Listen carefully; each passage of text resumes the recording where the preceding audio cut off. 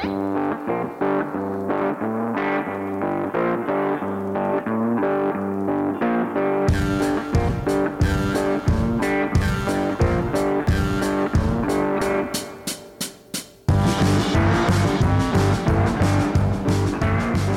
back to Reasoning Through the Bible. We're working our way verse by verse through the book of Ruth, which brings in some ideas of kinsman redeemer.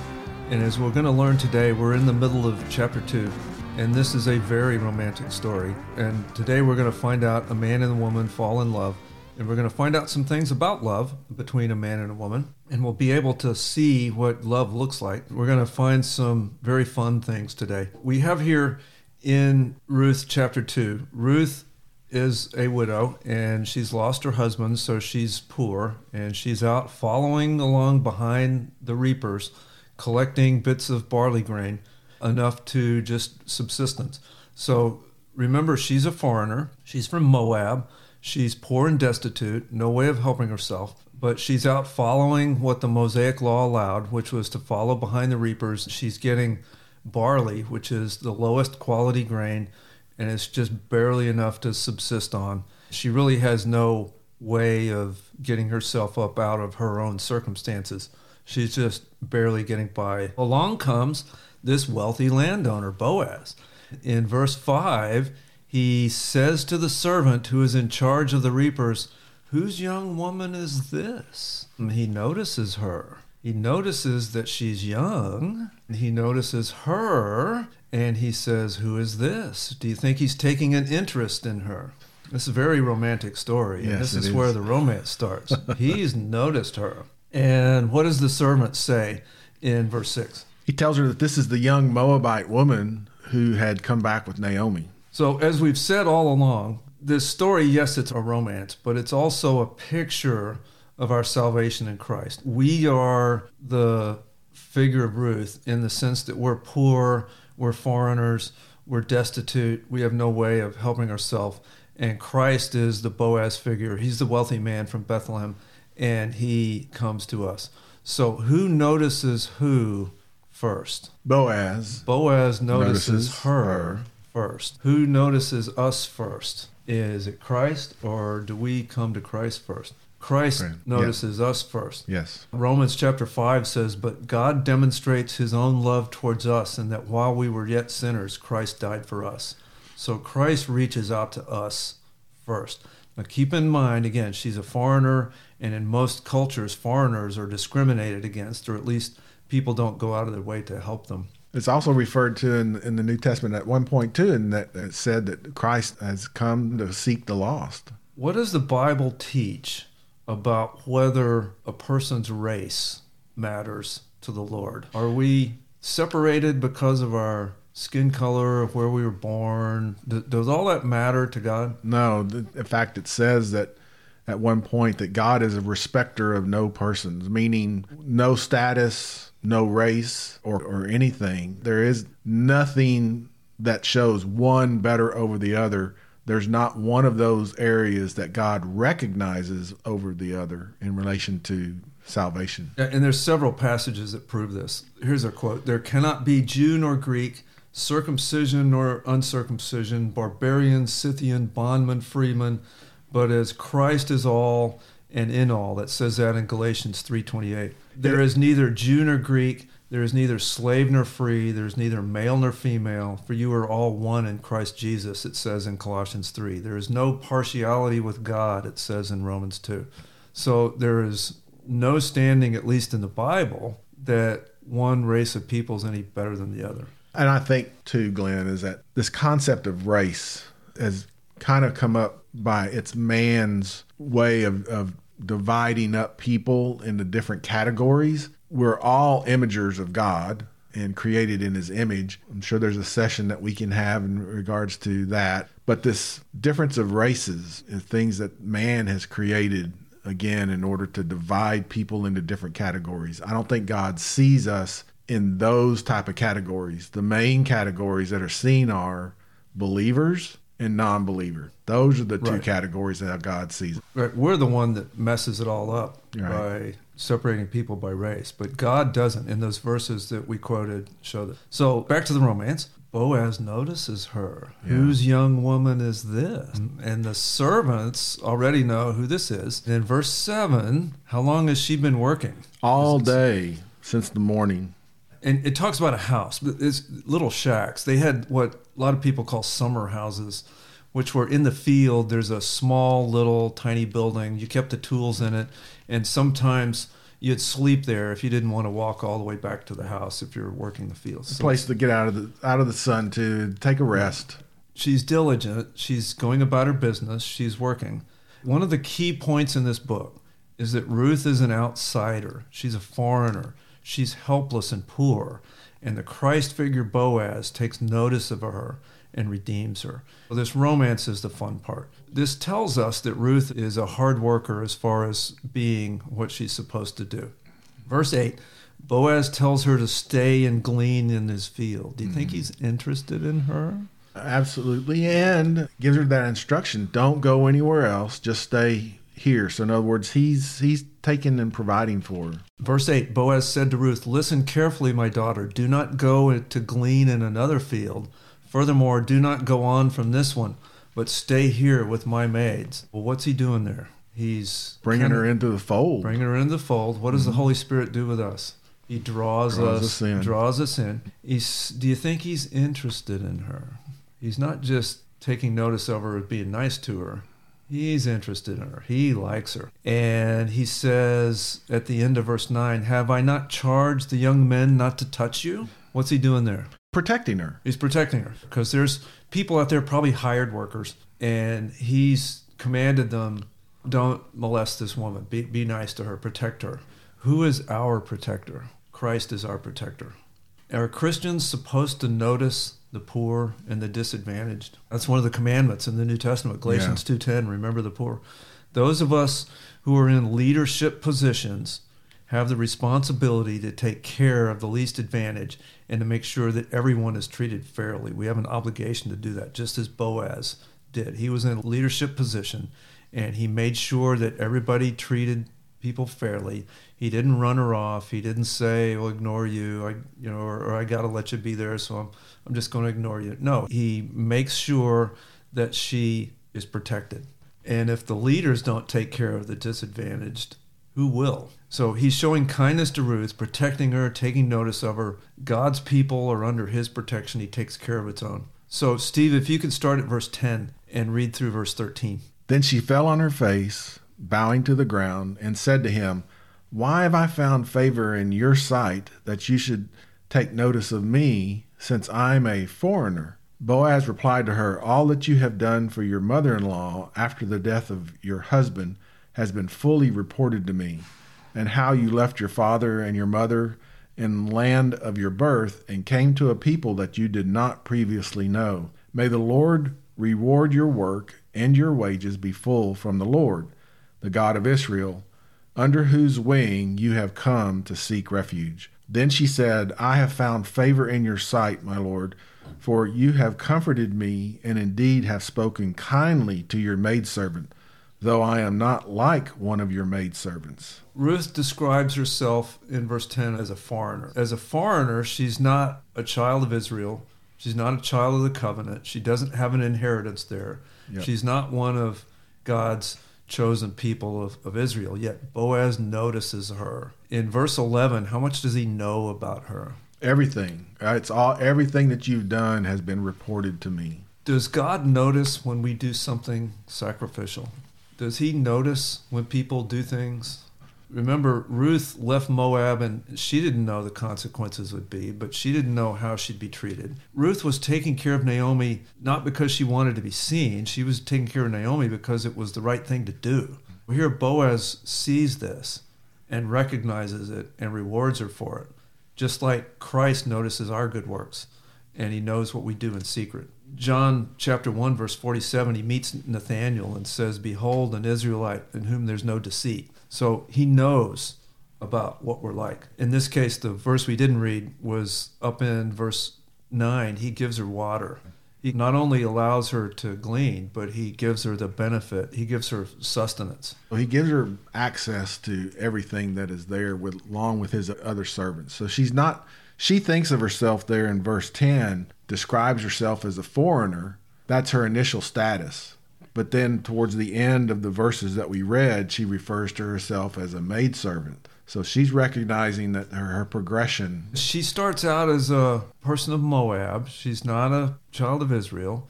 At the end of verse 13, she calls herself a maidservant, though I am not like one of your maidservants. So she describes herself, I'm not one of yours. Do we all start out as children of God? Are we born God's children? Are all people God's children? No, that's a mistake that's often quoted. We're all God's children, but we're not God's children until we come to know him and we come to believe in him, and then we become God's children. What type of relationship with God do people start out with? Separation. We are not God's children when we are born because of what? Sin. Because of sin. Sin. We start out as foreigners to God. There's sometimes in some circles popular teaching that's been called fatherhood of God, brotherhood of man. And what it teaches is that all people are God's children and God's the father of all people, and that all people are brothers and sisters under God. The Bible does not teach this. The Bible teaches, both here in this parable in Ruth is a good illustration of this. We start out as foreigners, not known to God. We start out as sinful people separated from God. The Bible teaches that all people start out as sinners. All have sinned and fallen short of the glory of God. We start out under God's wrath because he's a just God. He's not our Father until we become into a relationship with Jesus. We are then adopted into the family, and that's exactly what this story is telling us here.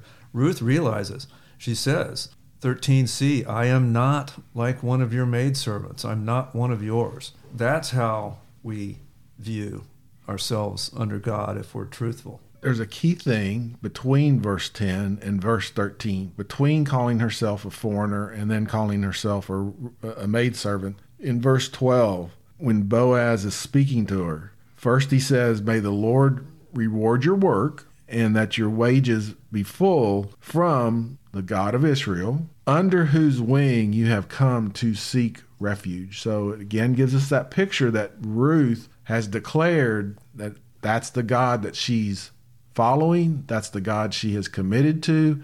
That's the God that she has placed her life into for refuge. Now, can she of her own go make herself part of God's thing? No, because she has to be brought in by a redeemer, and that's what this story is about. Correct. But now back to the romance here. He notices her. He says, oh, who is this young woman? And then he tells her, follow along. I'm protecting you. I've commanded the harvesters to kind of watch over you and not touch you. And then come over here and get a drink.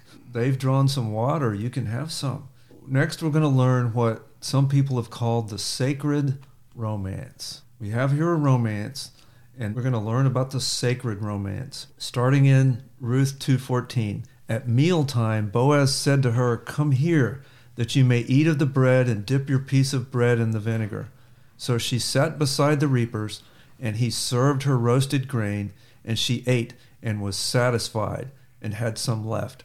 When she rose to glean, Boaz commanded his servants, saying, let her glean even among the sheaves, and do not insult her. Also you shall purposely pull out for her some grain from the bundles, and leave it that she may glean, and do not rebuke her. So what's he doing? He's going over and above and beyond just the normal. He's making provision for her. He's making protection for her. He's definitely showing his interest in her. All he was legally required to do was not run her off. She was gleaning. She had the legal right to glean. He's noticing her, complimenting her, telling her, I've noticed what you've been doing. He tells her, I've protected you. Now he gives her water. Now at mealtime, look at verse 14. Come here. So he's drawing her close. What does the Holy Spirit do? Draws us in, that you may eat of the bread. Where'd she get the bread? He gave it to her. They had bread for lunch, so this is lunch. And not only is he giving her bread, give us this day our daily bread, but what? They had a sauce that was a tasty sauce. Our translation says vinegar, but it's like a tasty sauce. So not only is he giving her basic sustenance, he's making it taste good. He's giving her sustenance, but he gives it in a way, now she's got something that tastes good. So it's not just enough to stay alive. It's, oh, here's bread too. I'm going to give you tasty bread. And gave her roasted grain. Well, the roasted grain, it wasn't the barley they were just harvesting. So he's going, again, like you said, above and beyond all that she could ask or think. And she's sitting at the table with others. She's been invited to sit at the table with others. Don't miss the end of verse 14. She was satisfied. And had some left over. And had some left over. She was full and still had some more. Now, we in our culture have rarely gone really hungry, but this may have been one of the few times in her life that she'd ever been full. It says satisfied. Very rarely in those days were people ever satisfied, have enough to eat where they were satisfied. So he fills her and had some left over. What's the correlation with that to Christ? What does he do for us? He not only gives us daily bread, he gives us life that tastes good. He lets us dip into the vinegar, and he gives us more until we're full and we're overflowing. We even have some left over. Then, what does he do in verse 15? Let her glean even among the sheaves, and what does he tell his servants to do? Drop some for her. Now we know. Now, what do you think the harvesters are doing? I can imagine these guys, they're looking at each other winking. Oh, yeah, now we're supposed to leave some for her. They're all smiling. Don't be mad at her. Don't rebuke her. Let her basically have free reign in the field. I can just imagine the smiles amongst all the harvesters here because they realize what's going on. He's interested in her. We're the same way. Christians are the same. We're foreigners in a strange land, helpless and hopeless. Christ notices us and invites us to the marriage supper of the Lamb. To be reconciled with Christ is a romance. Our salvation in Jesus is a sacred romance. Being with Jesus is a love relationship, a sacred romance where we fall in love. We fall more and more in love. Each day our lover brings us gifts. He reminds us how much he loves us and how much he wants to do good things for us. Like Ruth, we find gifts that our Lord has left us, special presents. Jesus loves us even though we're not very lovable. We love him because he first loved us, 1 John 4:19. This is a sacred romance, and our lover leaves gifts for us. He invites us to the table. He fills us to overflowing, and we have some left over. That's the beauty of a relationship with Christ. When we're lost and in need of a Savior, does Christ give us water and food? Yes. Does Christ give us just barely enough to get by on? No. He gives us full to overflowing. Everything that we need. As he told the woman at the well, I'll give you water overflowing. Springing up to eternal life. So you'll never be thirsty. Steve, have you ever been thirsty since you've had a relationship with Christ? Not spiritually, no. Not spiritually thirsty. No. He who is able to do exceedingly abundantly above all that we ask or think, Ephesians 3:20. Ruth was an alien in a foreign land, just as Christians are aliens in a foreign land. Jesus reaches out to us. He notices us first. He not only provides what we need, but he gives to overflowing. How wonderful. It even gets better. Look at verse 14 when they first come to the meal. Who is serving who? He is serving her. And he served her in the latter part. He served her roasted grain. So he is serving her. What did Christ say? Did Christ come to serve or be served? He came to serve. Should it not be that Ruth was the servant? Why would Boaz be serving Ruth? Because he's the Christ figure. Again, sacred romance. We have here just such a beautiful picture. And in verse 16, he tells the harvesters to leave some. Very loving thing to do. It's very interesting to watch people fall in love. And then verses 17 to 23, by the end of the day, Ruth had gathered a little less than 6 gallons of cleaned barley, which was about 30 pounds. This was a lot for one young woman just gleaning. Plus she had the bread that was left over from lunch. And this was after what she had beat out. So she had gleaned it, Then she beat it out. So this was the actual thing that she took home was roughly, an ephah is roughly, you said 6 gallons, a half a bushel, which was ran around 30 to 40 pounds. That's quite a bit. Quite a bit for just going out there, allegedly just enough of what was left over. So Naomi realizes that Ruth gathered way more than average and figures, hey, something's up here. So she asks, whose field did you glean in? And in verse 20 says that it's Boaz, and Boaz is a close relative. In the Hebrew, the word that Naomi uses is not just saying Boaz is a close relative, but she's using this term kinsman redeemer. In the next chapter, we're really going to dig through what really this kinsman redeemer is in Ruth chapter 3. This chapter 2 is just such a great romance. It gives us this picture of how Christ loves us. He serves us.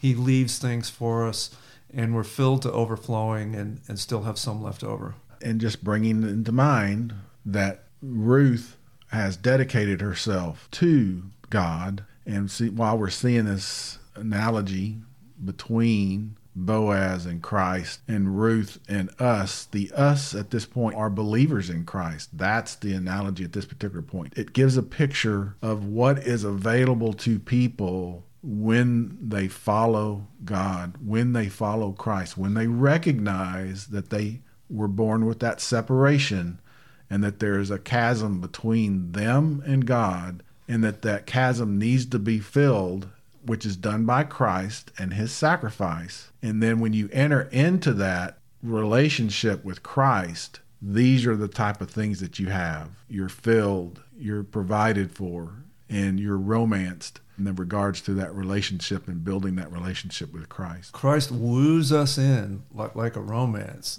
and again, leaves things for us. It's such a great picture of a sacred romance. It's just such a shame that people mess it up with a set of rules and think that Christianity is rule keeping. It's not that at all. It's romance with a lover, and you enjoy being with this lover, and he gives us gifts and he does things for us, and it's just so beautiful that we get to have this relationship with such a beautiful person of Jesus Christ. And a question comes up: who of the characters of this story do you want to be, Ruth or Orpah? Exactly.